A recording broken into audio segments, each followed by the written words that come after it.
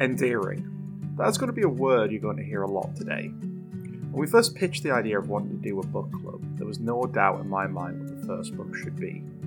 As you'll hear from our thoughts and ramblings, this first episode covers a wrestler that's very near and dear to our hearts, but one whose book opened the door for wrestling biographies to come and still sits as a benchmark. So please pull up a chair, get comfortable, and join us as we look through the pages of Have a Nice Day, A Tale of Blood and Sweat Socks.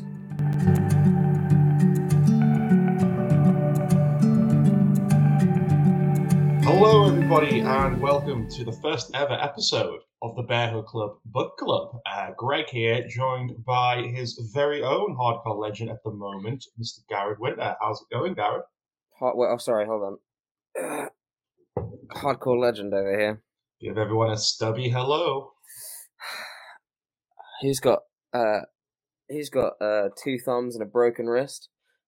Look at this guy. Do you want to tell the audience how you ended up with a broken wrist there, buddy?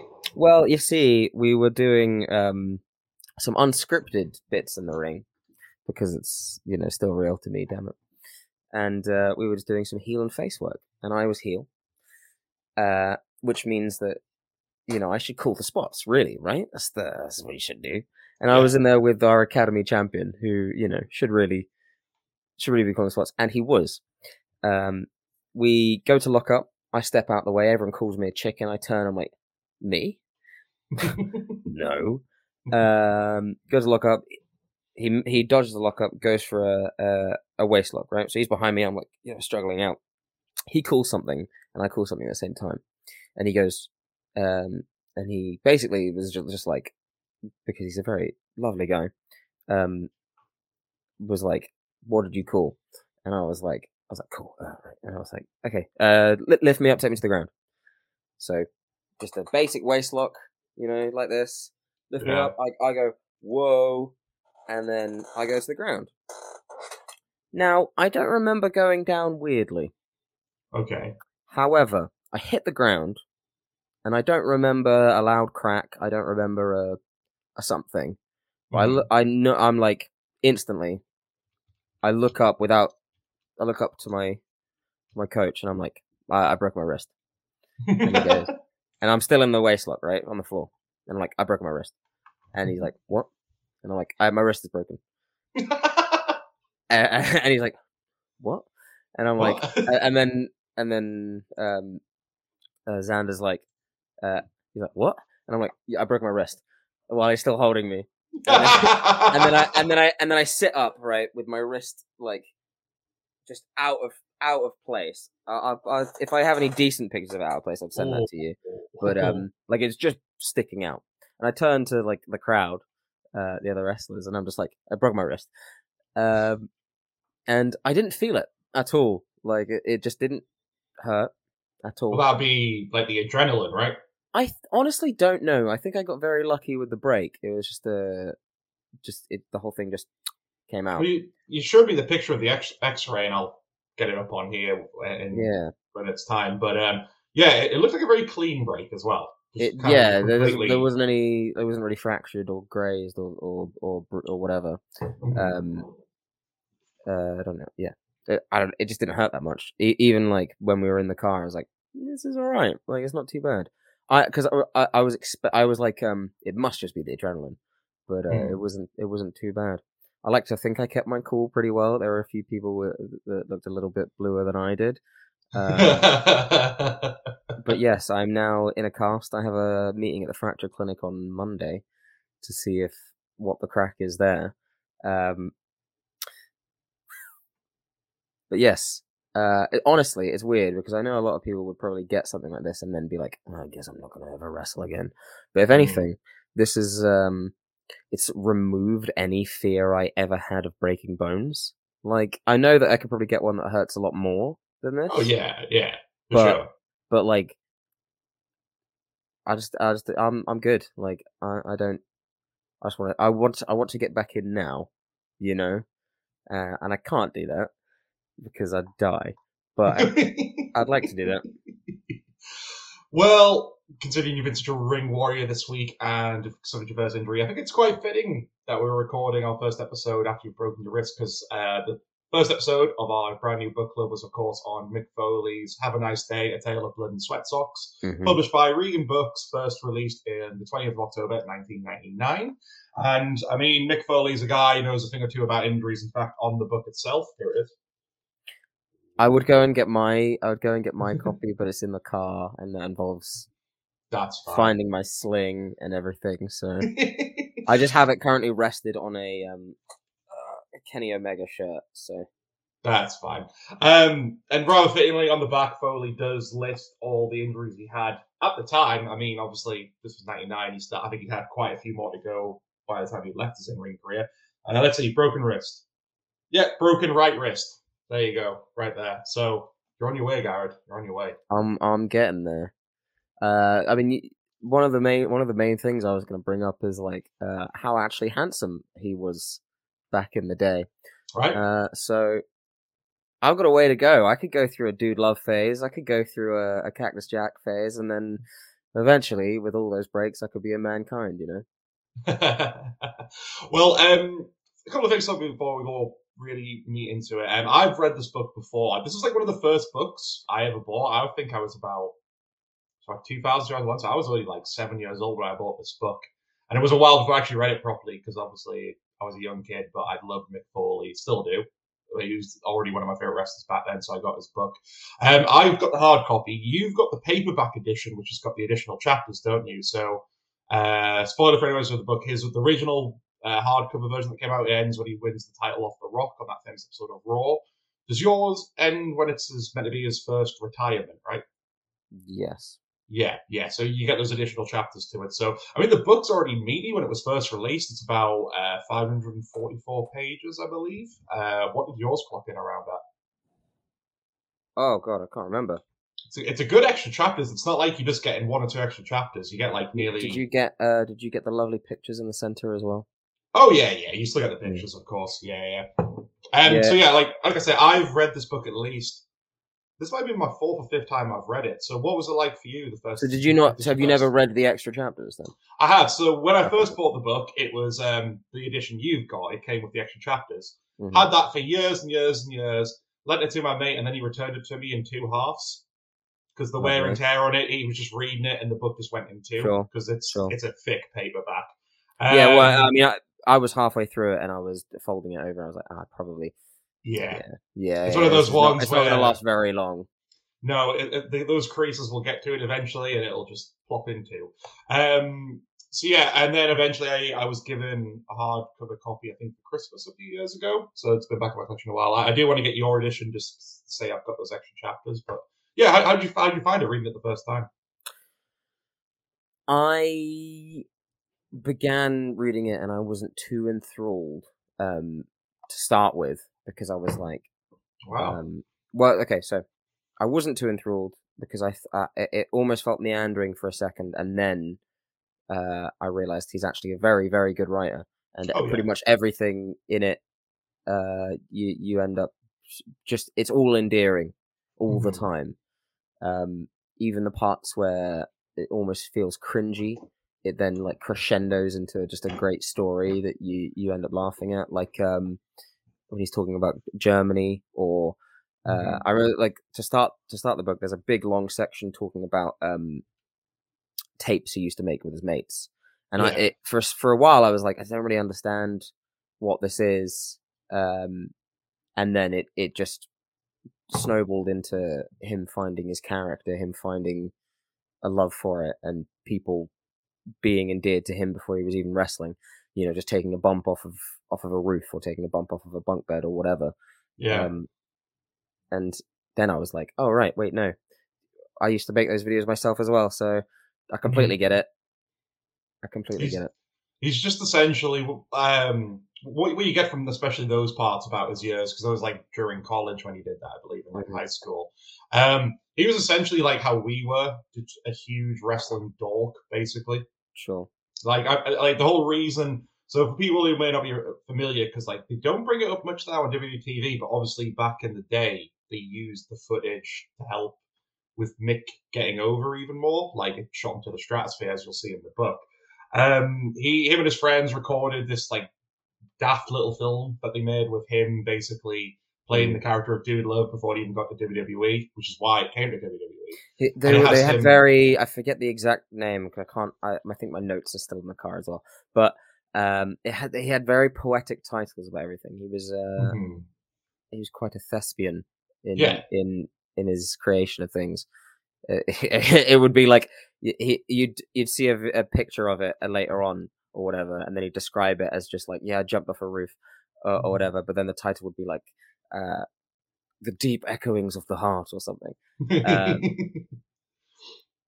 I mean, a lot of it came about just simply because of like so the first time he did that, which was just like the pictures which are in the book as well. It's because he was like walking some girl home that he fancied, and she got his name wrong when they got to her dorm. Yes, and it all just stems from that. Basically, like this guy who was really just not a hit with the lady. He's very heartbroken, and what does he do? He turns to wrestling to cheer himself up, which I can fairly say we've probably both done on numerous occasions. Not to the level of pretending that you've jumped out of a window or then jumped off your own building, per se, but you know. He's basically like what a lot of the fans are, to be honest. Yeah. I think I haven't actually read too many wrestlers' autobiographies. One of the reasons we wanted to do this is so that we could read more and branch out a bit. I mean, each of us are discussing what we're doing next. We've both picked up a copy of Mox. I'm excited to go through that one. But, did yours start with the Vader story? Yeah, so and then it went back in time. So yeah, I think the books are similar up until mine ends, and you get your extra bits. There's no change there. So yeah, the book starts with him. I think it's a great hook because that was kind of one of his big major things. So it starts with the story of how he lost his ear with Vader in Germany. And again, as Garrod said, he writes it in such a way that it can feel quite tragic, but then there's always a sense of humor to it as well. Like he's always trying to find the funny side, even though this is a guy who lost his effing ear, as he would put it, and gets taken to one hospital, can't be treated there, gets taken to another, and then has to watch as a nurse just plops it in the bin because they can't save it anymore. Yep. Just very callously, yep. Yeah, I mean, a lot of it is very brutal. Mm-hmm. He talks quite morbidly about a lot of things, but in a very approachable way, I would say. Yeah, I think what surprised me about him, because I think anyone who's a fan of Mick Foley would say, obviously, he loves wrestling, but it's very interesting to read how close he came to quitting on numerous occasions before he got to WWE. Yeah, like all through. I mean, his training and the lengths that he'd go to get there, or I mean, he's talking about his first proper school, which is him and 3 other students, and occasionally he'd drive. For how many hours? 6 hours or whatever to get there, and then hadn't been told that it was off. 6 hours back, or maybe he'd drive 6 hours there and he'd only do an hour with someone else who was there, and then drive that far back, get stuck in his car, and just talk about how he never wanted to go because he didn't know how to. All he knew how to do was bump, so all he'd do was bump, and that takes toll. Yeah, And of course, with that, he went to Dominic DeNucci's school, which, again, like you're saying, it took him... Well, because at the time he was in college. So he would do college for all the week, and then on a weekend, like say, he would travel in his car overnight, basically sleep in his car until the school opened. Then the weekend he would do the wrestling school, and then he would drive back in time for school on Monday. And basically he did all the traveling. He slept in his car, even in like the harsh winters, which in America gets some pretty brutal winters, living on basically jars of peanut butter, just because that's all he could afford. Like, he never splashed out for a hotel or anything like that. I mean, anyone who knows probably he's a frugal guy, but I'm guessing that's where a lot of it started to stem from. He just did what he could to scrimp and save to be able to stay afloat in life and to fund his wrestling habit. I think that's one of the more touching stories is when I think it's like after his first training, and Danucci sits him down and asks him how much he's wanting to pay, and doesn't he's like, Danucci, the price Danucci offered most people he couldn't afford, so he tried to give him a fair offer of around, was like $100, and Danucci said, no, you pay me $50. Basically, the trainer was like, no, you're paying me too much. You can pay me this much if you're coming all the way here. And and then gave him boots for a steal as well. Yeah. I wish I had that going on. Well, I mean, let's compare his training to yours thus far. Then, I mean, how far do you have to travel for your training? I travel about an hour. About an hour to my training. It depends on how busy it is that day. I could whack it out in like 40 minutes, really. But usually I grab a couple other guys on the way. It's not that much of a stress. It is with fuel prices right now, but it's not. It's not the shit ton of hours he has to do. Oh yeah. I mean, you're not like going across the entire country just to get to it, and then you're not having to sleep in your car either. You can actually. It's a little bit of a leg, but I did sleep in my car once after our Guildhall show, our sold out Guildhall show in Plymouth. Ooh, we went out. We went out. Right. We went out drinking, and I'd stopped drinking because I was like, I need to drive home because I can't get my car past 3:00 in the car park, and I was like, I need to get home. I'd work the next day or whatever, so I was like, okay, I'm gonna get the car, and I start driving home. And honestly, I would have been a better driver drunk than I was tired. So I start driving tired for the first time ever. Didn't realize how tired I was until I'm like halfway home, and I was like, and the second I did that, I was like, okay, and I held my eye open and I just parked in a village and slept in my car for like 2 hours. Oh. So I technically slept after wrestling, kind of. Yeah. Well, I mean, that's like it is like because I went out because I'm a fucking idiot. Yeah, that's like your first proper kind of road story then. Yeah, I suppose. Yeah, in a sense, yeah. I knew. Yeah, my first road story is I drove stupidly tired and nearly killed myself. Cool. Undertaker would be so disappointed in you. Yep. Yeah. Yeah, no, like his training side of it is fascinating, and I think you're right. It can feel a bit meandering up until it gets to that point. But what I think the book overall does is that, like, you get a lot of biographies that, because I mean, I think a lot of people would see the thickness of this and be quite put off. You know what I mean? And it is a thing where a lot of biographies can be like that, where it's like they kind of utter on about certain things to the point where you're like, well, this isn't really interesting. This is what I want to kind of focus on. I feel like everything in this does at least have a point of focusing on wrestling, why he loves wrestling, why he stayed in wrestling, and how he had his success in wrestling. It always ties back to it, I feel. Yeah, even his personal life stuff, where you think he's just talking about him making pictures after a rough time, is like, no, it always ties back. It's always a lead into it. And I think his whole life is just kind of built towards it. It was really interesting learning about his family and stuff. I remember the chapter. I don't know. I'm pretty sure I was reading this in like a long journey during work, and I was like, I saw a bit about his dad, and I was like, do I really care about this? And then you learn about his dad being, I can't remember his exact title, but like, state sports commission or whatever it was. Yeah, he's a really respected man around the family area because of the stuff he did at like school and sports. Yeah. And it's interesting because you hear a lot of people talk about like, no one supported them with their wrestling dream, and with this one, he still went through the hardships without that. He was supported, but in a very very smart way. Like, the first thing his coach tells him is like, you're getting an education. Like, doesn't matter. You're getting an education first. Like, you're not doing wrestling without an education. Blah blah blah blah. And his dad was always may have been busy, but made time for him. And sat down with him every now and again, watched wrestling with him and whatnot. Caught him when he tried to go see Snuka. Yeah. Yeah. So that's about the book. I mean, before we discuss that bit, well, one of my favorite parts is like how he talks about his dad. It did have a bit of a sense of humor, but he was a bit of like a very stoic man at times, stuck in his ways. And I love the bit where he's talking about how in the summertime he would always try to write his dissertation, and he was basically, this is obviously the time when you use a typewriter. And in Foley's book, it says how his dad didn't believe in things like Tipex or things like that. If he made a mistake on a page, he'd start again. So he writes as all you hear in the summertime is a click, click, click, click. Oh shit! Yeah. Yeah, I mean, one of the funniest stories is where Foley's getting taken back to get the bus to go back to college.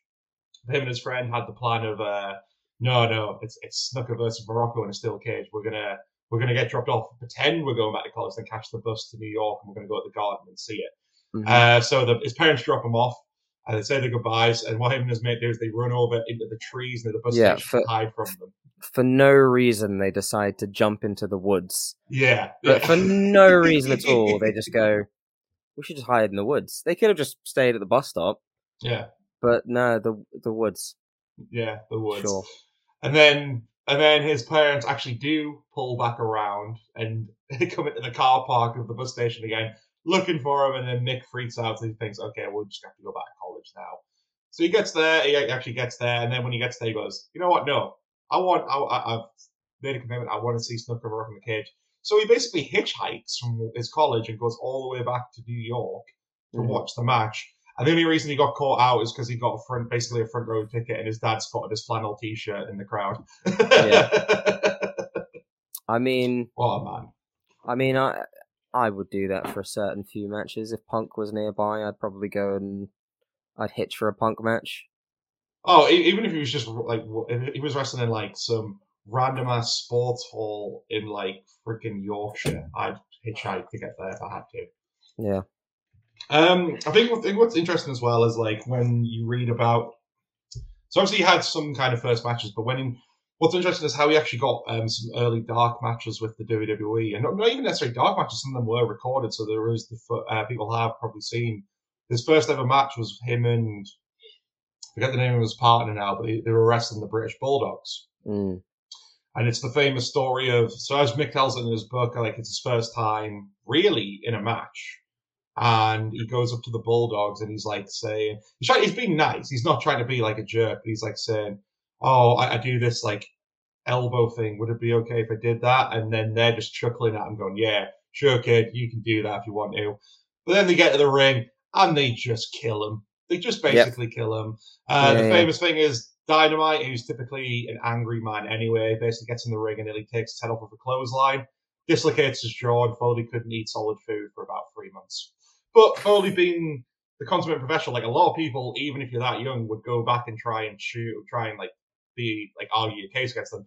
And I think the Bulldogs were expecting that. He just comes up and just says, thank you, and just shakes the hand. Could have easily just kicked off, but he was just like, no, be professional. I think at that point, he'd taken so much abuse already that he was like, this just must be what it is. I mean, his first encounter with his coach was like, he gave him a forearm and then he, stamped the ground. And then he took a forearm and winced, Like, probably one of the best lessons you can learn in wrestling is that it's going to hurt. It's gonna hurt. You know? Well, it's like in that vein, it's like when he was saying, because obviously there's a lot in this book about him working with Terry Funk, and we'll get to that stuff later on. But like he says, it was something along the lines of, how Terry always threw one of the best punches in the business, and he never knew how he did it until he got into the ring. And Terry threw a punch at him. He went, that's how it looks so good, because it's real. Yeah. Yeah, I mean that's a lot of it, honestly. Has informed me because, I mean, it's not, you don't lay it in when you're training, really. Oh, yeah. But from what I've garnered, I would rather be knocked out than someone hit me lightly and pretend I am, because it just doesn't look great, and I'd rather it look great. Just hit me, and I'll just hit you. You took... Was it a shot to the gut recently? I took a knee to the ribs in the corner from a guy who usually refs from us, a guy called Matt. And at the time I didn't play it up. I remember I was like selling because I took a knee and I was like and then I took a knee and I was like and that I had bruised ribs for like 3 weeks or something. I did, it's something that you don't entirely feel at the time, but like, you definitely feel like, I've been rocked a bit. Yeah. At that point, that knee didn't look great. and it was just in training, so I was like, well, not ideal, but whatever. Yeah, well, I think that's what he learns a lot about, and this is like, again, I think, like, correct me wrong, but I think like if you're someone like yourself getting into it, it's one of those perfect books to read, because I feel like he does kind of sum up what a lot of wrestlers like. Like, obviously he went in with this notion that, oh yeah, I know it's all pretend, and all this, and then of course the first lesson he learns is, no, not really. I mean, everything that you're doing is going to fucking hurt, it's going to suck, and if you're expecting to make a lot of money out of this, it's probably not going to happen. Especially back then. And with a guy of his body type, that was the thing. Like, I think he says he worked harder than a lot of people, because again, he wasn't that typical body type and never really has been. He's never been the six-pack jacked guy. He's always been that very sort of awkward kind of shape, which he obviously played into his advantage, because I mean, I think that's what people impressed him. Like, as the Nucci would put it, he got a grapefruit this size, because he was willing to take, even back in training, he was taking like really like decent bumps and was willing to put himself through a lot of pain just to try and stand out. Yeah. Yeah, I mean, you learn it relatively quickly. I suppose it depends where you train. You can buy a progress package where you basically get fast tracked for little things, and then you pay another, and you go up another level, and blah blah blah blah blah. Mm-hmm. But if you just start at a promotion where every single person has another job, yeah, because there isn't really money in it. Like, we have a few people in our academy and a few people who wrestle around, and they have other jobs. Just because you need to have other jobs is not steady ever. You could end up with a broken arm. You could end up with whatever, and it's never certain that you're going to sell at the merch table. It's never certain you're going to have a decent booking, and you oftentimes will get a booking for a tenner, but you do it because you love it, and that's why these people do it. It's why I do it. It's why I want to go back. It's why I'm desperate to do anything I can while I've got the injury. And you can tell in this book that he is that kind of person. He would probably have done all of it again, even if it was for nothing. Oh yeah, for sure. Because I mean, that one thing I want to ask about with it, because like I only kind of picked up on this when I was reading it again. There are one or two things in this book I'd say that haven't aged particularly well, if you think about what we talk about. So obviously you got to think of the context in this written. I don't think Foley's homophobic in any way, but they're like that chapter where especially he's talking about, so one of the first places he goes to abroad is Africa, isn't it? Yeah. Yes, because he goes there for some tours. And a common thing in certain parts of Africa is like if you're friends with a man, they will walk around holding hands in certain parts of the culture, and that like freaked him out a little bit. But then he does write how he felt a bit like bad that he like, because this guy he made friends with who's from there just did it to him randomly one day, and he had to explain how that looks in the States. And he did say he felt a little bit bad about that, because he said, oh, well, I'm in this other culture. This guy clearly respected me and thought of me as his friend. I should have just went along with it. But then there's the other part of the book where it's him, Steve Austin, and William Regal on a gay beach in, I think, California. Mm-hmm. Somewhere around there. Yeah, and the way he writes about that, you kind of read it going, okay, it doesn't read particularly well now these days, but I think that's just because of the time when it was written. I don't think he's inherently homophobic. I think all media you have to take in the time it's written. I mean, sure, we can take this book as a microcosm and then pluck it out and read it in the year of 2022. But then you just kind of have to look at everything around that point. I mean, hell, just look at Raw. Or look at whatever was on at the time. It was all had much worse things, really. But then all media did at the time. I mean, I hope we get to it because it's a good book as well. But I'm pretty sure I've read this story countless times in different books. I think I've read it in William Regal's, and there's a bit some choice language in that as well. But you look back on it and think, okay, not great. I think he calls them shirt lifters. Sure, but it's I mean, it was just the accepted thing at the time. Sometimes, But even so, I think you still look at it as art versus artist, and I think most of these artists have been very vocal supporters and proponents of Foley. I'm in no way. sitting here. Yeah, no, but there are definitely yeah. parts where you just have to put on a. Mm-hmm. This was written in this time. So I mean, especially with the whole a common thread that's through this book, which I guess a lot of more modern people might be lost on, is this book was also used to further his friendly banter rivalry with Al Snow. So there's a lot of thing. He does explain it in the book where basically him and Al have this kind of backstage thing with them being friends, where they always try to get digs and jabs at each other. And Foley being the ever comedian and uses his first ever written book to get a lot of those jabs at Al Snow, and a lot of them are like very sort of gay kind of humor. They are funny, yeah. They are.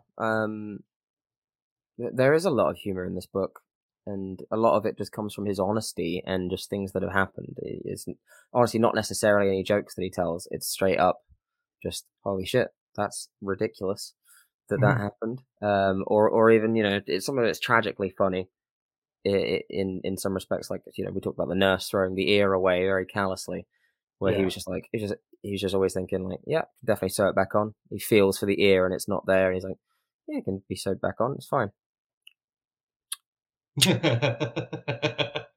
I think because I think a good reason why I want to pick this one is because this was the book that it wasn't like there hadn't been books about wrestling before, but biographies, I think, especially, there hadn't been a lot of, mainly because you got to think at the time this release, kayfabe was still a thing. It was starting to waver a little bit, but it was still kind of a thing. Like, you didn't have it. This was sort of the first major autobiography to come along, and then from there on, it's kind of opened the gates, and every wrestler kind of does one now, which is great. I love reading them. But I think one thing that was interesting is like he was nearly never supposed to write this book, actually. I think he talks about it in the follow-up. He was given a ghostwriter originally, and it was through meeting the ghostwriter that he realized no one's going to be able to capture what I have to say accurately, no matter how much I tell them, which is why he decided to do it. And the publishing took a risk on it because they were a bit hesitant. And it wasn't until he turned in the first few pages that they went, okay, no, you can definitely write this. We'll let you do it.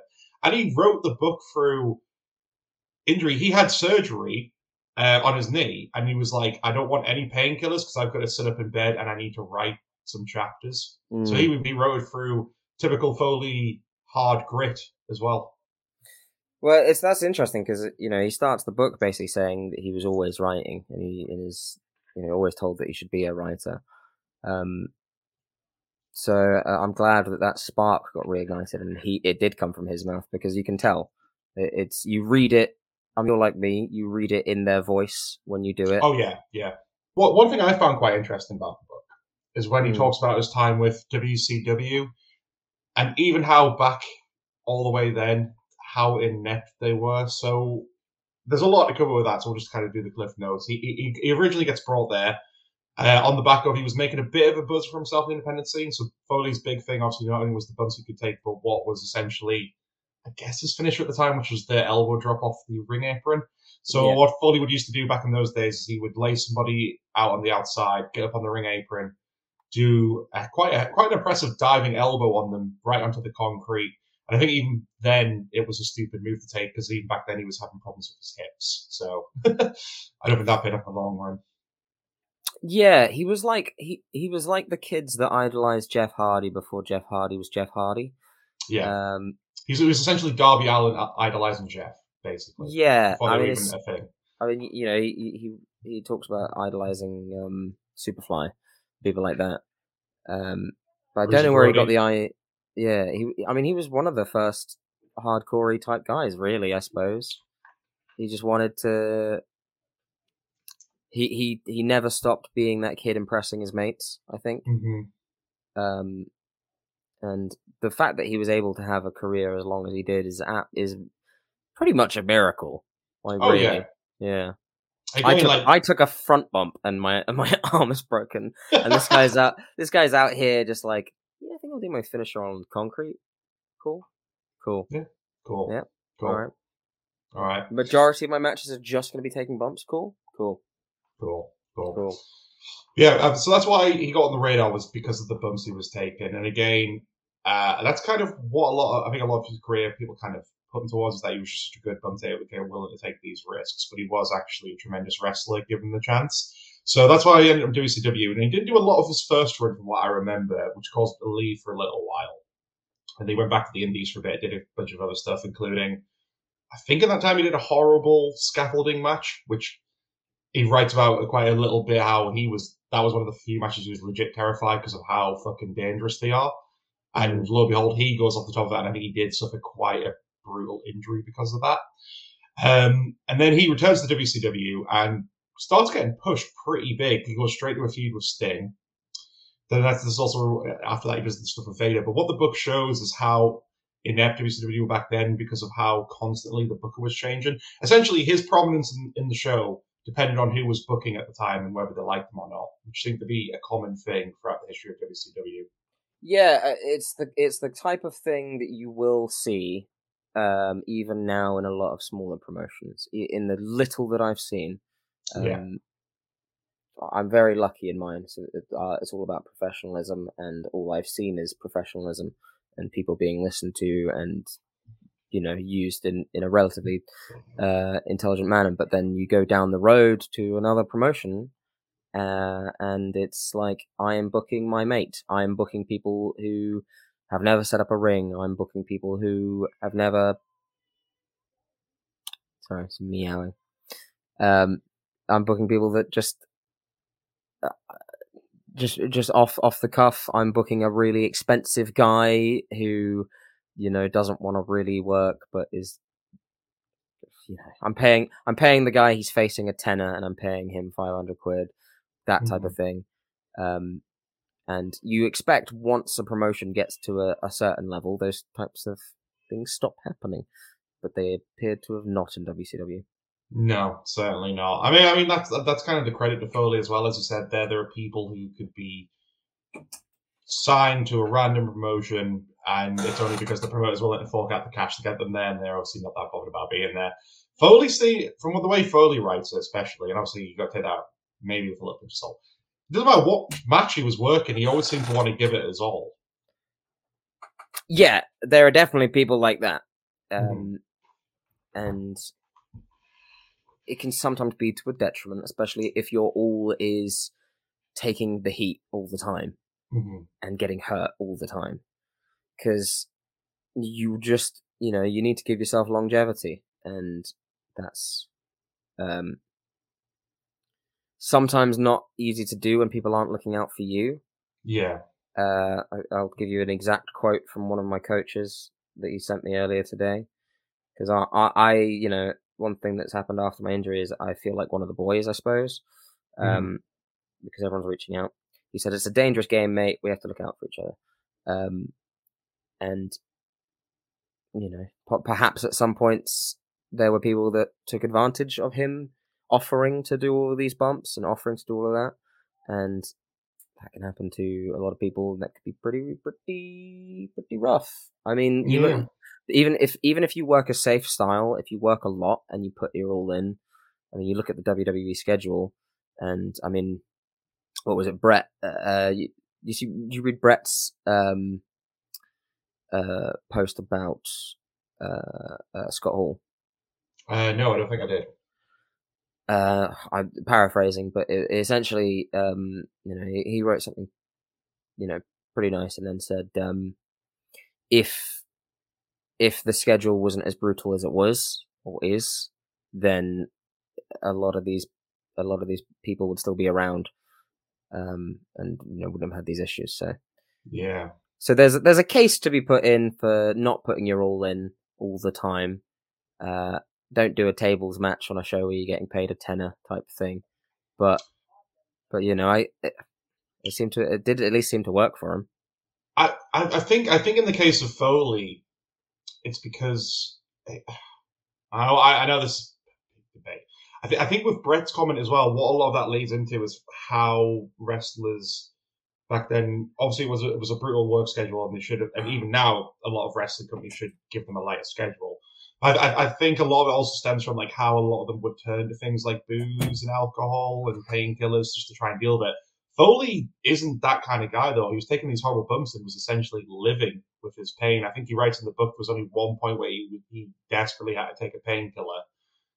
Certainly at this point, and that was like the one time he'd ever done that. And the guy who in this book, as we get to, who wrestles with barbed wire, does the thumbtacks, does the exploding ring death matches, and for all that, like he always says, like I've only ever took painkillers a handful of times, and he's never been a big drinker.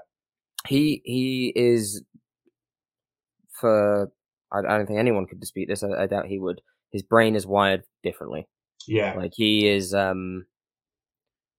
He's just very good at taking punishment, I suppose. We should say he says in the book, like people think he can't feel pain. He says, "No, I can feel pain. Everything I do sucks. Well. I just take it quite well." Yeah. Yeah. I mean, I mean, basically, don't ever. I don't think he would ever tell anyone to do it, but never try doing what he did ever, because it's rough, and things are better these days. You don't have to. Usually, someone would get chewed out if they did that to you, and if you find a promotion that does what they did to him, don't go to that promotion. Don't take the booking. It's not worth it, and those people probably fucking suck. So, I think some of it is that like he it wasn't necessarily his forced, but he did find himself in these situations, and he just kind of had to do it. And as we discussed, Foley certainly wasn't the first one to pioneer weapons-based wrestling matches, but I think he was people often saw him as the godfather because he certainly helped popularize it to a degree. So much so that like even he says like a lot of stuff that we did you shouldn't be doing. And again, going into the sequel a little bit, he has to, at that time, that's when backyard wrestling really took off, and he had to write a whole chapter explaining why people shouldn't be doing backyard wrestling, because it isn't really real. Well, a lot of it wasn't really real wrestling. It was just these kids getting together with whatever weapons they could find and just beating the shit out of each other. True, and this was also before the time where, certain shots to certain places were banned, and probably things weren't gimmicked. Like, I can imagine there were places that would not use sugar glass if they were doing a glass match, or they wouldn't, Well, to that end, you'll have to tell me because it's been a while since I read that chapter. But your book obviously covers the 2000 Street Fight, the Royal Rumble, doesn't it? Yes. Yeah. I just did our matches you need to see episode. Go download it. Please listen about that match. And I alluded to there is a very blatant switch in that match. Does he write about that in the book? I don't recall. Okay, so in case you're not, I need to run and get my notes. Probably, I don't even know. Well, in case you're not familiar, a lot of from what I've read and what I've heard, do you know he pulls out the barbed wire 2x4? Yeah. Then there's that he uses it. It's a street fight, so anything should be good. But then referee Old Hebner puts it at the Spanish announce table, and then it's switched. Apparently, it's switched to a different one, because you can tell because the first one it starts unraveling, the second one's completely respun. Yeah, it's gimmicked. So it's a gimmick. So that's where there's an obvious switch. So even Foley, despite the fact taking legit bar wire shots before, would occasionally play it safe with the things he used. Good. Yeah, I mean, keep it safe where you can. To be honest, like there's nothing wrong with gimmicking something. I mean, probably to that end, it wasn't necessarily for him. It was probably more to protect Triple H. Yeah, true. Yeah, true. But still, even Foley wasn't like. I mean, that just shows professional Foley was. He was never. Whereas he's willing to take serious bumps, he was willing to always protect his opponent as well. He never took advantage of anyone. And again, I think we're quite certainly for yourself. I think a lot of people are quite looking to grow up in the age we are now, because I think wrestling was probably a much more brutal place to get to back then, and you really had to keep working at it to gain people's respect, because you would just get nothing but shit all the time. Like, people really didn't like anyone trying to train and get into the business, despite the fact you always need new stars. People would really be chewed out and tested. And tested by mean you would usually get into the ring the first time, they'd break a bone or your arm deliberately to see if you would come back, Yeah, it's very strange to people on the outside to realize how much of a boys' club it is. And it still is in a lot of cases. Yeah, it was very. I jokingly said this as I was leaving the unit after I broke my arm, but I was jokingly saying like, "Oh, I can't wait for a nurse or a doctor to ask me if it's fake." They did. Yeah. So they're like, isn't that fake? That's very the exact same thing that happened at the end of the first chapter when he's talking about losing his ear. Yeah, exactly happened to me. They said, "Isn't that fake?" And it's so strange. It's such a strange medium to get into, where it's like, you have to pay your dues. You have to shake everyone's hand. You have to clean up. You have to do all this. You have to respect the ring. Like, that's not like, people don't just wipe their feet because it looks good when you get in the ring. You wipe your feet because you respect it. Yeah. Yeah. And you build up that respect to the point where people end up respecting you. And I forget where I started from here, but yeah, it's real. There's so much to it, and it's less of a boys' club now, but you still find that it very much is respect based. No matter whether that's a toxic thing or a positive thing, it will be respect based no matter where you go. Yeah, 100%. And again, that's why he encountered so many issues in WCW. It's like I was saying, like I think people can underestimate, especially before Eric Bischoff took over. Like, even back then, how inept WCW was, even before Turner and Bischoff had their hands on it. It would be a constant thing of like, this guy's the booker 1 week, a few more weeks later, oh no, he's been fired. Now we've got this guy coming in.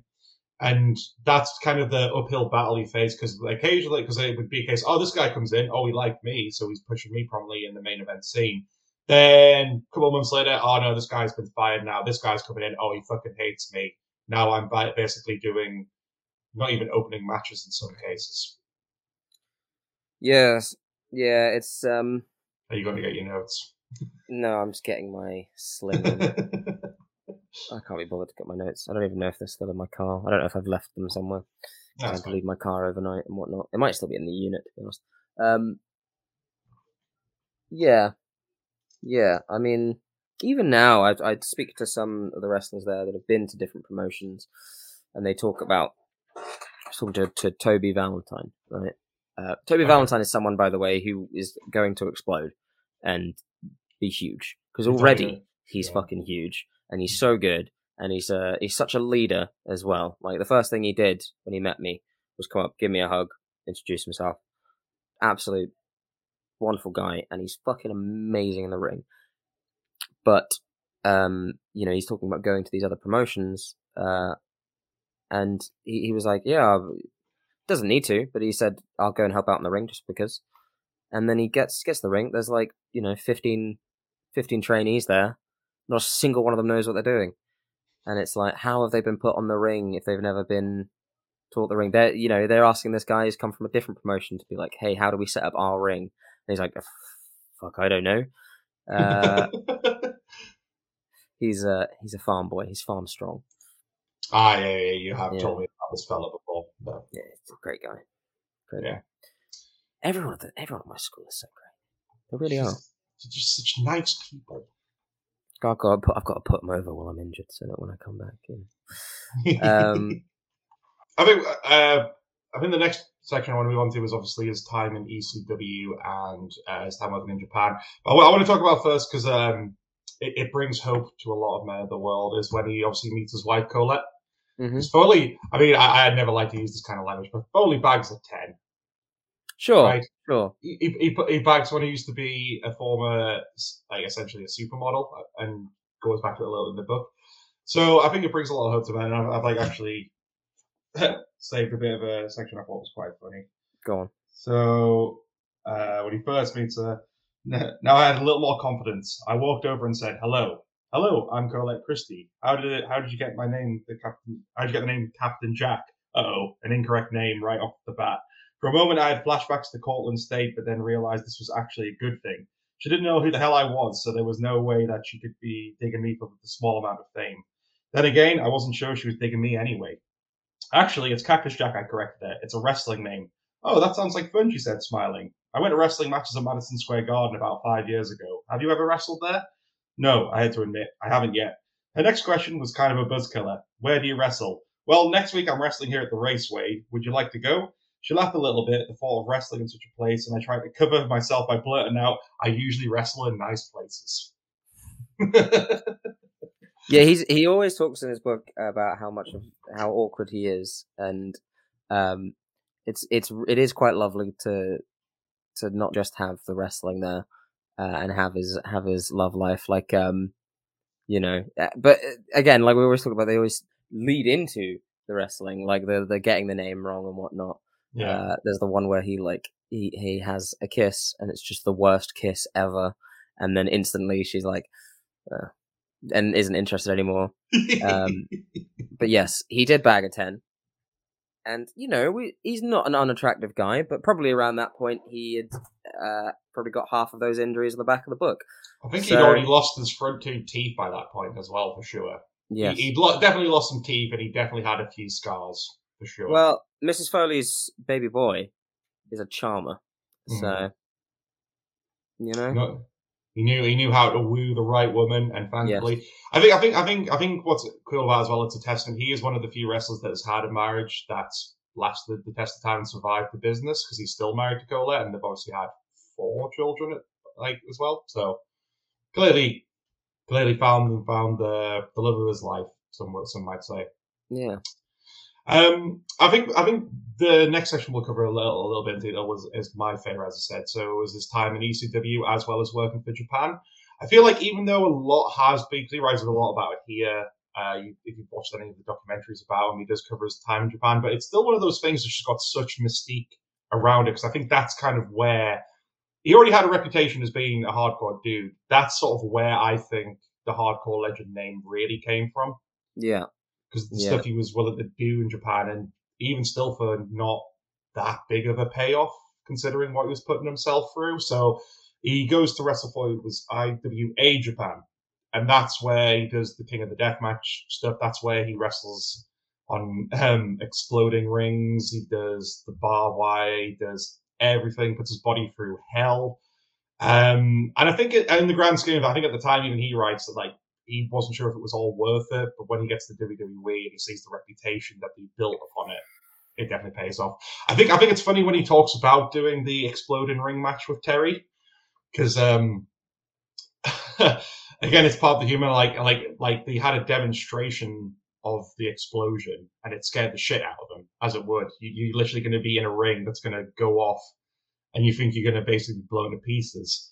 And Terry Funk, because he's a mad son of a bitch, said, "Oh no, that it needs to be bigger than that." And Foley was like, "Are you kidding me?" And then when he's actually in there, I'm pretty sure he writes it how it goes off, and he just thought that was actually a little bit pathetic. Clearly not on the level of Omega and Moxley's one, but even he was like, "That wasn't anywhere near what I thought it was going to be." Yeah.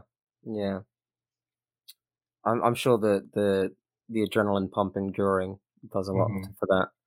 Well, it's one of those things that back in the day, there's always a bit of mystery, even now to some people, because it's a harder market for Westerners to view, especially back then in the days of tape trading. I'm sure there were many, many people, maybe even a young Tony Khan, who was desperate to get some hardcore, Japan tapes. Yeah. And that word spreading was a lot different back then.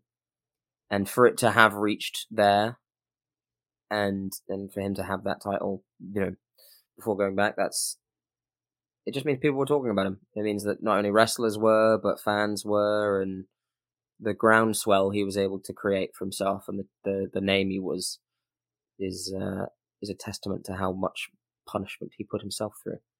Yeah, 100%. And I mean, it was that kind of. He was fairly popular in Japan as well, which is clearly why he was probably given the opportunity to win that. And I think a lot of that was garnered through what little coverage Japan got of America, because he would say how, I believe before he went out there, and I think something he credits that happening was when there was some Japanese photographers at an American show, and he did something crazy just to make sure they got the pictures of him to get featured in those magazines, because he says how Japanese fans are very ravenous if they are fans of wrestling. Like, obviously they take it very seriously, whether it's something like the New Japan strong style stuff where it is very serious, or the more wacky kind of deathmatch wrestling. It's considered, like, they take it very seriously. And he writes about how it's considered an honor if a fan is hit by one of the wrestlers as well. I'm sure he writes about that. Because it used to be a big thing for Brody, Bruiser Brody to come out of the ring and would actually beat up the fans on his way to the ring. And I think a lot of that is where it stems from. I think nowadays, even today, they have to be a bit careful about then. Say, a fan would take it as a great honor if you punched them on the way to the ring. I think they would. I think there are a lot of DDT fans and hell, people in Noah and New Japan definitely. I mean, you are one of those types of fans, in fact, and you've been bitten even. So I am indeed. I've been bitten by Paul Robinson. I think a lot of the fans are much like you and I, where if I got hit, I would sell the shit out of it, and I would be beaming. It would be hard for me to sell it because I'd be beaming ear to ear. Believe me, it wasn't hard for me to sell mine because I legit got full on slapped with a fire. Yes, you did. And he bit my finger to the point of drawing blood, so it was pretty easy to sell. I was absolutely hammered. So he did definitely pick the right person to do that to, because anyone else, that could have been you're not getting booked again, or a lawsuit. But no. Robo didn't give a shit. Because what happened was that happened a couple months later. Progress did the first Newcastle show, and I got to speak to him at the merch table, and I brought that up to him. Obviously, I was like, "Oh no, I thought it was hilarious and all funny and part of the thing." And, I did get properly slapped. But he basically was saying about the amount of times he's offered fans into the car park just for a fight, just because he wanted to. Just call them on the shit, because obviously he's a guy who gets bros. He obviously was the point. Is look. If you want to do this, there is a place over there. I can't do it directly in front of the building because the promoter might be watching, but there's a place over there and we can go do it if you want to. Mm-hmm. And he probably would. He's a small guy, but he could kill anyone. It's why it's interesting to see a guy like Foley, who, to anyone that doesn't know him, or has read of him, and the character he is, which is a very well-spoken, mild-mannered guy who doesn't really want to get in fights.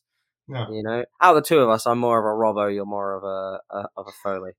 I'll take that. I'll definitely take that. Yeah. I'll 100%. I've bitten many a finger. Can't wait to see you come out in your jeans and gold chain, just flipping everyone off. The thing is, if I had a hardcore match, I don't know if I'd do the jeans. It feels played out. It feels like if you've done it once, you've done it. Maybe I'd go hot pants. I'd go jean shorts, but really, really, I'd go up here type jean shorts. Right. That's what I do. Arse hanging out. Stevie Richards. Blue Old Order type. Yeah, Days of Dukes. I'm with you. Yes, and I mean, for his efforts in Japan, Foley was only earning about $300 per trip or something crazy like that. I think he writes about the time he comes back from the tournament, because he had to that was about 3 or 4 matches he wrestled at a different deathmatch degree, and obviously the last one he got fairly badly burned.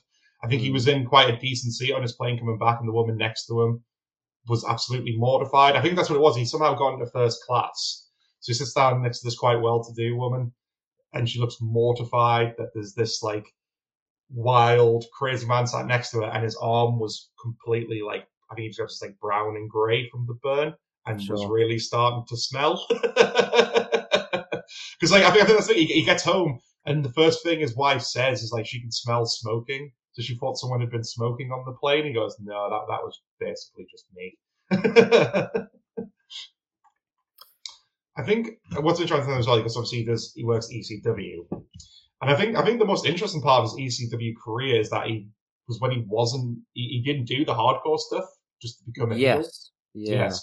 Although before I get that, one of the funnier stories, funny in hindsight, I guess not at the time, was how he nearly accidentally killed the Sandman with a frying pan. Yes. So I think it's the way he tells it. He's obviously taken and delivered quite a few frying pan shots. But obviously, there's a right kind of frying pan you're going to buy. You want to buy something that's fairly lightweight that will just it'll make a nice noise, hit someone, it will hurt a little bit. But ECW fans, being what they are, would regularly bring weapons, and I believe he basically was handed a cast iron skillet. Didn't really register and completely clocked the Sandman with it. And I think you can find the match on the network. Yeah, he's out. Here's a clip. Yeah. He's basically out on his feet, and I think he had to take a good couple of weeks off because of that.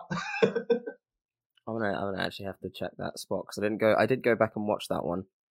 Of the few things I did go back and watch, I watched some Japan stuff from what I could find, but I didn't watch that. I believe Scott sent it in our group chat. Did he send that? He sent a clip of it. I'm sure he did. A lot. This was a couple of weeks ago, so that might be quite buried. But yeah, I'm sure he sent a clip of it. Has he been reading it as well? No, he just randomly sent it. I don't know where he found it. I think it might be on YouTube or a Twitter thing, but I'm sure Scott sent it in our group chat. But anyway. Anyway. But yeah, so he did do a bit of hardcore stuff in ECW. He did garner that rep there. But I think the main thing that his best stuff was when he wasn't doing the hardcore stuff, he was deliberately trolling the fans to be a heel. Yeah. It's interesting seeing, because you know his career, and the book is, almost named after it, like him having a roughing people up and being a bit rough on himself, but seeing him just work away from that stuff is it's almost strange, Oh yeah. Like I can't not think of him being thrown off of Hell in a Cell. I can't not think of him being tied up in the ropes. To think of him just doing the classic heel face type stuff is strange. It is strange. Well, I mean, it just shows like how much of a storyteller is. So like the sort of main story that built around that of him turning heel is going into a feud with Tommy Dreamer. And the whole thing of, I think Tommy had turned down a contract with WCW, so Foley used that and essentially becomes this big WCW mark, like being like, how dare Tommy Dreamer turn down the promised land of going somewhere like WCW. And as Foley writes it, he would deliberately go out there and have matches with Tommy where people thought, they're going to kill each other, they're going to hit each other with weapons, and all Foley would do is put on a headlock. And then it would break up, something else happened, and then do another headlock. Work a WCW type style. Yeah. Just deliberately have these matches that were absolute stinkers because he knew it would drive the fans crazy. Because I think it can be hard for a lot of people who maybe haven't watched a lot of ECW. ECW fans are some of the craziest fans you'll ever see, and basically a lot of that's because they want to see blood, they want to see the tables, they want to see all this crazy stuff. So to go out there and just have a more very traditional wrestling match is like a big no in their eyes, and he was doing that just to incense them. It was great stuff. Yeah, it's good. It's you see it happen a lot in now that we've got a bit more of a war going on. When you talk about the big wrestling wars, obviously it's the Monday Night Wars, but a lot of the smaller promotions at the time, ECW wasn't the smallest, but a lot of them were doing the exact same shtick. A lot of Ring of Honor has always been taking the piss out of the dub. You've got the Judas Appreciation Society now, which is doing the exact same thing. And to see it that early on is really interesting, and it did stick out a bit. Well, I mean, it's important to point out. I think with this, it was deliberately taking digs at WCW because ECW and WWE had a good relationship. So I don't think they would have ever tried to jeopardize. They used to swap talent a lot. It was just never that well known back in the day. But sure, yeah, like to your point, you see it now briefly. Like certainly AEW can be more guilty of doing it more than I'd say WWE is. They're more willing to acknowledge the rival. It's not like they do it on a weekly basis, because then I think that would be people going, okay, this is getting a bit too played out. But they are willing to take those little pot shots. The fact like Jericho's new little stable are calling themselves sports entertainers. And that's their big thing. We're not wrestlers, we're sports entertainers. Well, it's difficult when your entire promotion is the face in the feud. It's difficult to create a heel character when the fans are desperate for something that is like when the whole promotion is the face. So it's very interesting. It's still early days on that, but yeah, essentially that's what Foley was doing. He's just being the other promotion, who's being the figurehead for that, and it's really cool to see. Yeah, 100%. And the thing is, even though he got to the point where the fans really did hate him, really did boo him and all this stuff, when he had his last match in ECW, he actually got the chance of Please Don't Go when the match ended. So it just kind of shows that even back then, for a lot of people, he was like one of their main guys for a lot of fans, even if he was doing stuff that was meant to piss them off. Yeah, I mean, people have always been endeared to Foley. And you can't not be endeared to him in his writing. Every chapter just kind of drags you along with him. He's such an endearing guy. I think that's probably, if the one word review I would give. This is now what we do in the Bearhug Club. We give a one word review. Is endearing. Like, you can't not love him. He writes very. I'm a shit thesaurus today. I'm on painkillers. So, but it's just endearing. It's endearing. It is endearing. I'm gonna say it one more time. It's endearing. Endearing Bearhug stamp of approval. So obviously we're just kind of flying through stuff as quick as we can because we do want you to go read the book. We're not going to cover everything because there's a lot. I think one of the it's quite interesting, like how deep in the book it goes to before he actually gets to WWE. Because I have literally just marked it off now on mine. That's like how many pages cover WWE out of the whole book. What I find interesting about these books, especially because this is what I want to talk about, a lot of the reason I like to read these are if they're people who had close relationships with Vince McMahon, because I think Vince McMahon is the ultimate autobiography I would want to read, but I don't think we're ever going to get it. Certainly he's not going to write it, I don't ever think. So to hear about his relationship, especially right off the bat, is quite fascinating. Because when Foley goes there, he has a lot of worries about what they're going to do with him, and straight away, a lot of those nearly come true. Yeah. I mean, it's. Hello, Cat. All right. It's weird to see that that's always been the case, even if you're moving within the same company from a different brand upwards. But yeah, I don't know. I guess it's nice to see that he hasn't changed too much. Yeah. Well, I mean, so the big reason he was obviously brought in is because they needed someone to feud with The Undertaker. And this is what's kind of interesting about Foley back then. He's only about 6'2", and this was back in the day when it really was the London Giants. He wasn't the biggest guy. But he was always booked as this threat. That's why he was brought back to WCW. They needed someone to work with Sting, and he was a credible threat. They needed someone to work with Vader, and he was a credible threat. By this point, Undertaker, as Foley writes, only threats he had were these big guys that were bigger than him and couldn't necessarily work very well. You know, like your Giant Gonzalez, your Mabels, things like that. And he was like the first guy they brought in where Taker could have some pretty damn good matches. And he was a guy who wasn't taller than him or anything like that. It's always been, since training with him, it's been he can take hits. And I think that's the character that they've always seen, is guy who you just, like a zombie, you know? Yeah. You just can't put him down. And that is a threatening character, really. Like they seem to make it work as a bit of a bad guy here and there, but it's I'm gonna say it again, it's one of the most endearing things you can be as a babyface. This guy who can just gets up no matter what. Like if it's a count of 2.9, he'll get up. If it's a 10 count and he's up at 9, he will get up.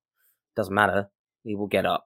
And that's must just have been what they saw, a guy who will take beatings, and that's probably why they put him with people who potentially weren't the best workers at the time, because you can make anyone look good if you can bump like that. If you can just take a beating and make it look like it hurts, because it usually does. You can work with anyone. Well, I think for a lot of that, we can really thank Jim Ross for being the reason he got brought in WWE, because as Foley writes quite early on in his WWE thing, he was quite upset to learn that Vince McMahon had never seen any of his stuff before. Yeah. Wow, where I was never heard. It was all just word of mouth, which is what a lot of it is for Vince. He just didn't realize that. So big props to Jim Ross. But yeah, Foley did have a lot of reserves about going to WWE because you got to think this was 1996. They were just Foley. Essentially, they had yet to reach the Attitude Era. It was still the new generation. It'd not been long off the steroid trial. Things were not particularly great at WWE at the time for attendance and buy rates, things like that. And he had a lot of worry about the character they're going to give him, because I think he thought he was going to come in as Cactus Jack, but then that first initial meeting, they immediately said, "Oh no, we want to give you a new character. We want to put you under a new persona," and he was very nearly called Mason the Mutilator. Yeah. Just let that sink in for a little bit. Mason the Mutilator. If you didn't know his characters, Cactus Jack, Dude Love, Mankind, they would probably sound the same. as the Mutilator. Is it maybe the most kind of played out? He does love his alliteration, I suppose. He loves his... Well, I think Vince does sum up because he says, well, bear with.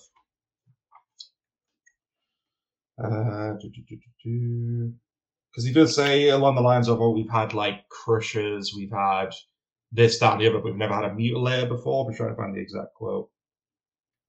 Oh, yeah, here we go. So, yeah, in regards to his name, Vince, this is what Vince kind of had to say in it. So, Vince then prepared me for some big news. I could tell he was excited, but what he was by what he was about to say. Did anyone tell you your name yet? He asked with a smile. No, I said. What is it? Well, Vince continued in his very descriptive ways. In this business, we've had crushers, we've had bruisers, we've had destroyers, but we've never had a mutilator. And that's what you certainly are, a mutilator. Oh, God, I thought.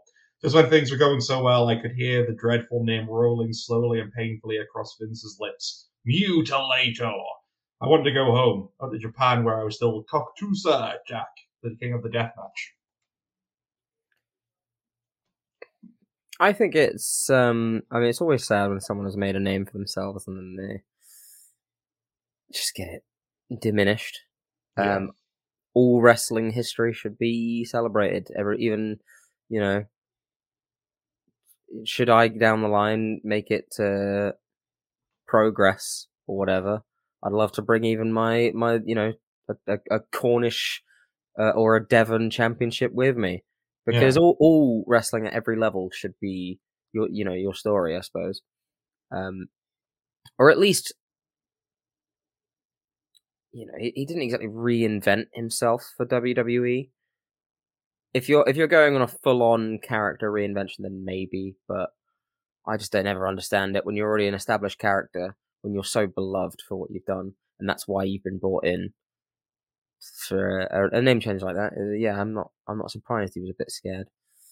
Well, I think I disagree with you slightly because the Mankind character, there are parts of it that were similar to Cactus Jack, but it was very radically different. Sure. Especially in terms of he was playing very much more of a different character. Like he says in the book, the whole idea was sort of like a Hannibal Lecter type character, which it didn't fully go that way, but he was obviously meant to be very much unhinged, did the screaming, pulled his hair out in the ring, things like that. Obviously had to wear a mask. So I think you just say Parvin was sort of excited for like a new change, but he was a little bit crestfallen that they didn't want Cactus Jack. I mean, as he says, like Vince had no idea who the hell Cactus Jack was anyway, and I think that's just typical Vince. He kind of likes to control the narrative, and he likes to control the characters that he has on TV. And he Vince for CYN confirmed. But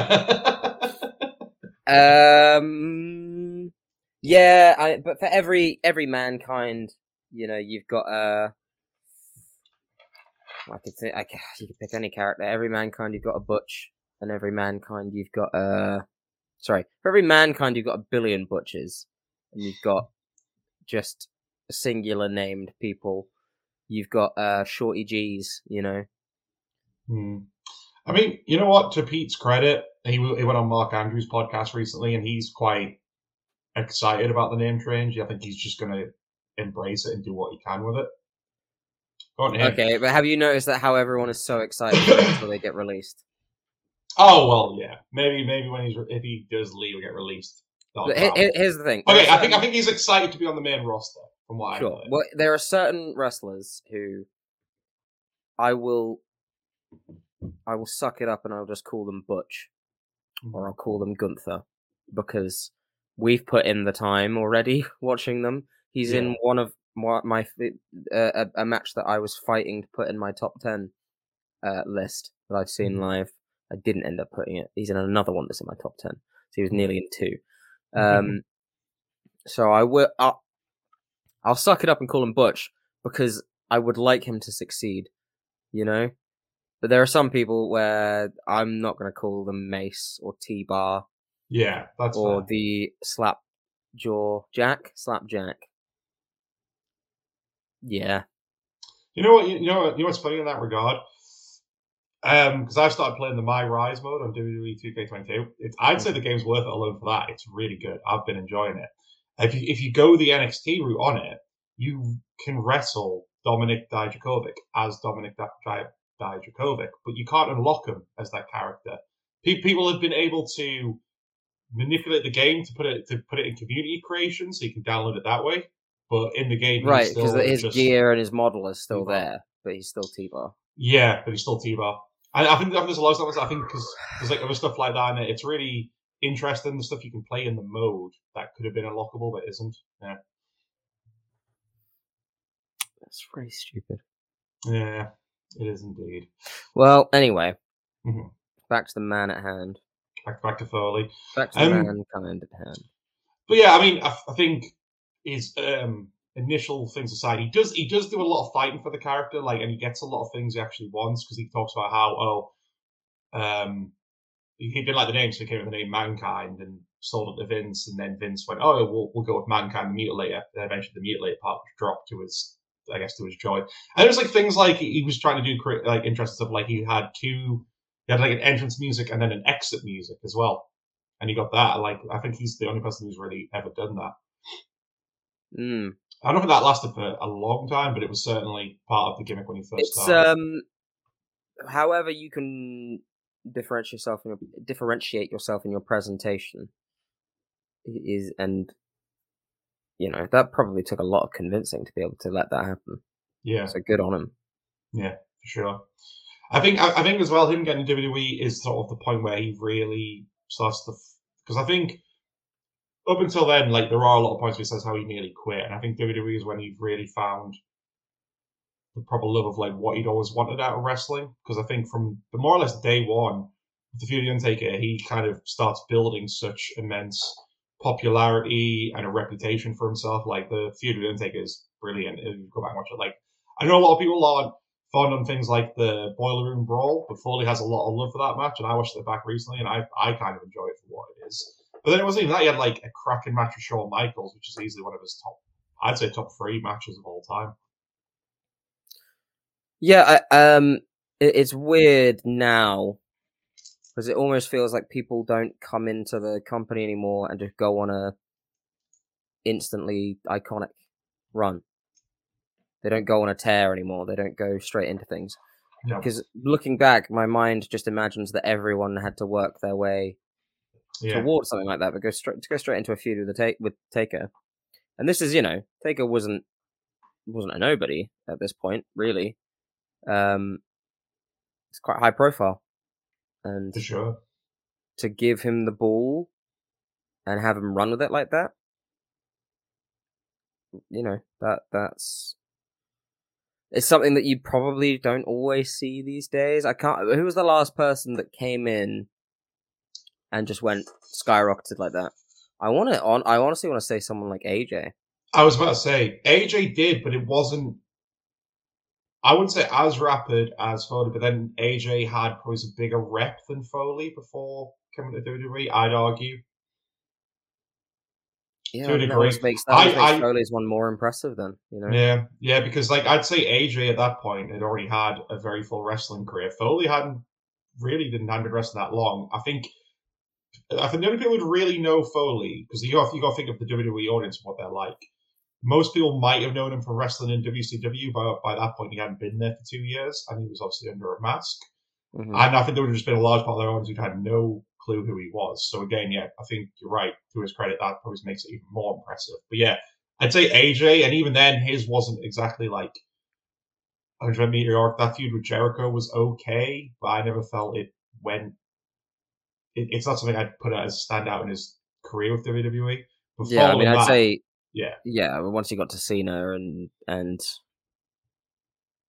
you know, that's probably the height I would say he's been at to me is the Cena feud, which is such a good match.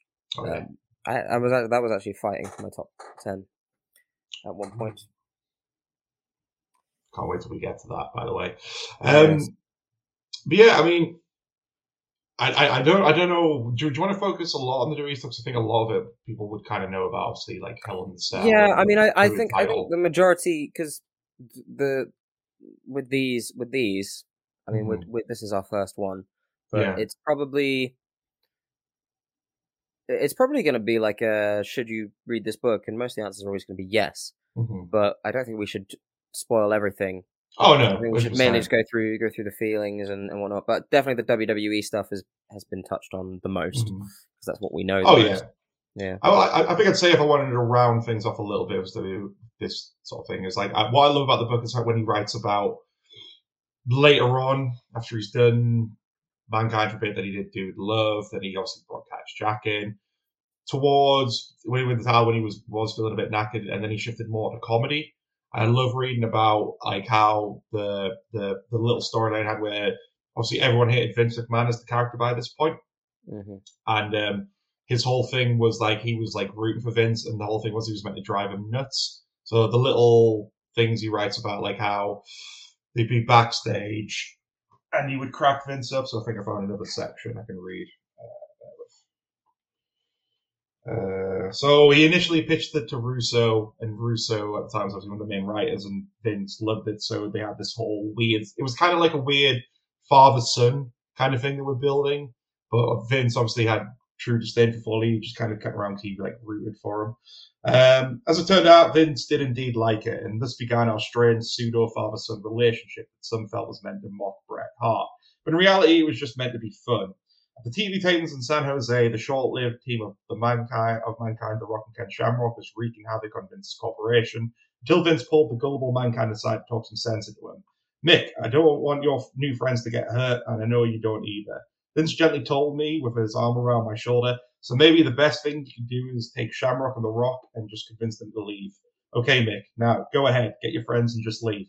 I fought over Vince's proposition, but saw one small problem with it. Okay, Vince, I replied, but I need a ride and I don't drive. Vince started to laugh. I'm sorry, Mick, you caught me off guard with that. He smiled as the camera stopped rolling. Sorry, Vince, I apologized. It just came out. Vince, disregard my apology. No, that's great. As a matter of fact, don't tell me what you've got to say anymore. I'll just react to it. It's when you have the veil pulled back on this kind of thing, and they're just riffing, like you and your mates making these videos. Those moments are always so interesting to me. And I'm sure that there were so many like that. And I would love if that's still the case. I don't know if it is with the big golden egg and stuff, but when you got someone who's as personable and funny as Mick Foley or who have we got now? We've got Pat McAfee. You know, currently in a weird program with Vince. So much so that you got Vince on his podcast and everything. I would still say his podcast is a bit arse-licky, but overall, still a very good and very interesting show. I really hope that that's still the case. You know, I hope that's why he likes Austin Theory, because Austin Theory makes him laugh. I'd say more so. I think if you're in Vince's good books and he really sees something in you and you have that relationship with him. But then, even then, I think it was just because of the time frame and how much stuff was going on. It seems like wrestlers especially had a lot more control over what they were doing, and Vince was willing to let them have that control, because as you read there, Foley just slipped in a line that wasn't really supposed to be there. It cracked Vince up, and then from then on, Vince said, okay, you just say what you want, essentially. And that's what it kind of goes into with the rest of that relationship. Like, it was like the whole thing of one of the most classic segments of all time, and the funniest is when Mankind visits Vince in the hospital after he's had his ankle injured. And he brings in the balloons and the clown and the birth of Mr. Socko, which is actually Al Snow's idea. All of that was not pre-planned at all. Like, he was told, okay, Vince is at the hospital, get some props, you're going to go and do this bit. And it was all just made up by Foley. It was all just off his head. That's good. He is a talent, and I feel like he could probably make himself work in any era. You know? Yeah. He's someone who I can imagine is just pitching all the time, throwing things out, and a very lucky, well, I don't even know if it's lucky, but fortunate in some regard to have, that's just a synonym of lucky, to have been listened to, I think. Yeah. Because, without those moments, don't know what the wrestling world would be like. I mean, one of the pivotal moments in his story is, the rival company saying, he wins the belt, who cares? And then just killing themselves because of that, because everyone was like, I'm going to go and watch that. Yeah, I want to see Mick Foley win the WWE title. Who the fuck wouldn't? Yeah. Absolutely. I think there's one or two things I would like to sort of end with the book is this kind of speaks a lot to Foley's character. It's quite heartbreaking because he was clearly writing this book when unfortunately Owen passed away. Because it's like just at the end of one chapter, he has a little thing about of it just occurring.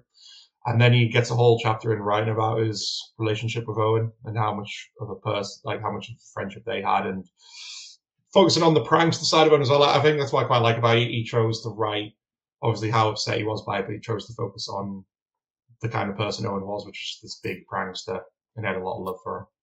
I'm going to use it again, but it's because his writing is very endearing. He seems like the kind of person who has had tragedy in his life, but always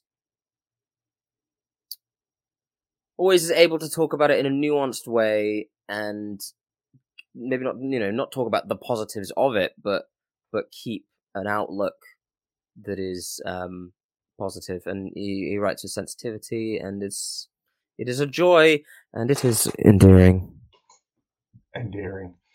And it's not even like with the Owen thing, because he writes about the Montreal Screwjob as well, and he was one of the few wrestlers who actually stood up for Bret to a degree and refused to go to Raw the next day, and was like that close to just basically washing his hands with the company. And I think it was just because of Bret and Owen saying, look, we appreciate what you've done, but you've got to look after yourself here, we'll be fine, that he went back to work. But it shows like how much he was willing to stick up for what he believed in, as well as his friends. He seems like a man of conviction. Yeah. I mean, everything I've seen him post constantly, where he's called people out, or he's stuck up for people, he seems like a well-read, well-travelled man, that it's very hard to dislike. 100%. And I think that's one of the biggest takeaways, is that I think when it comes to like, so I obviously love reading, but it's very rare. Once I've read a book, that's it. It's very rare I'll go back to it. I think it's a testament to how good this book is that I've read it now like 4 or 5 times, like I said, and I think I'll easily read it more times in the future. It's just one of those ones. It's one of those ones because there's so much to it. It's just so well written. You feel like you're going along for his journey of his life. It's funny, and it's one of those books where every time you go back through it, you'll find or remember something that you missed or forgot about. And I think that's just why it's such a good page turner, because there's always something there to it. If you struggle reading, attention-wise, it's an easy read. If you struggle reading, because you maybe not just the fastest reader, it's an easy read because it's written in a very accessible way, yet still very intelligent. It's hardly an academic paper, but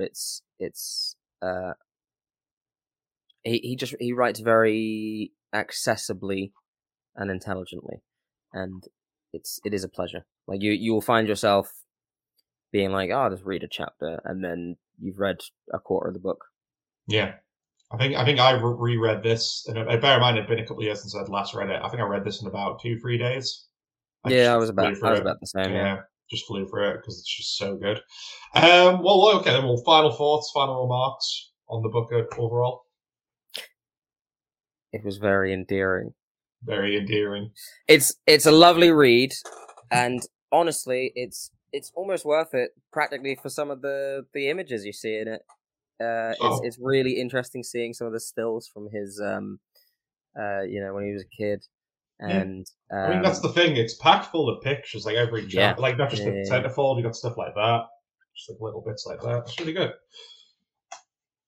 Yeah. It's a lovely read, and it's a good way to kick off the Bearhug Bookclub. Yeah, 100%. I mean, for my final thoughts, like, I think it may be a bit played out, but I feel like this is like still the best wrestling autobiography for my taste. Oh, so we've started. We probably haven't booked this very well. Then, if we're starting with a main event, we're just going to go downhill. Okay, well, I'd say it's up there still as one of the best. Like, there's been obviously, like I said, this opened the floodgates for every wrestler to want to write their story. But I still think Mick is like the top tier with this, like with his books. Like even his follow-ups are a great read. Not quite as brilliant as this, but still, like even after all this time, like the book's it's over 20 years old now, and it's still one you can pick up and just go through, and it's very blunt, it's very honest, it's very funny, it's very endearing. So yeah. So yeah, but yeah, this gets the Bearhug seal of approval. But this has obviously been the first episode, so thank you for coming along. What are we going to be reading next, Garrod? We are going to be reading Young Bucks, Killing the Business. I don't have mine because I'm probably going to do the audiobook for this one because they've recorded it themselves. But then lined up even after that, we have. Do you have it with you to show again? Oh yeah. And after that, we have my friend,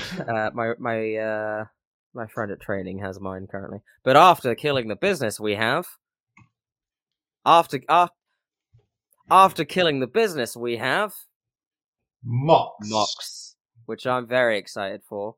It was both have the hardback for.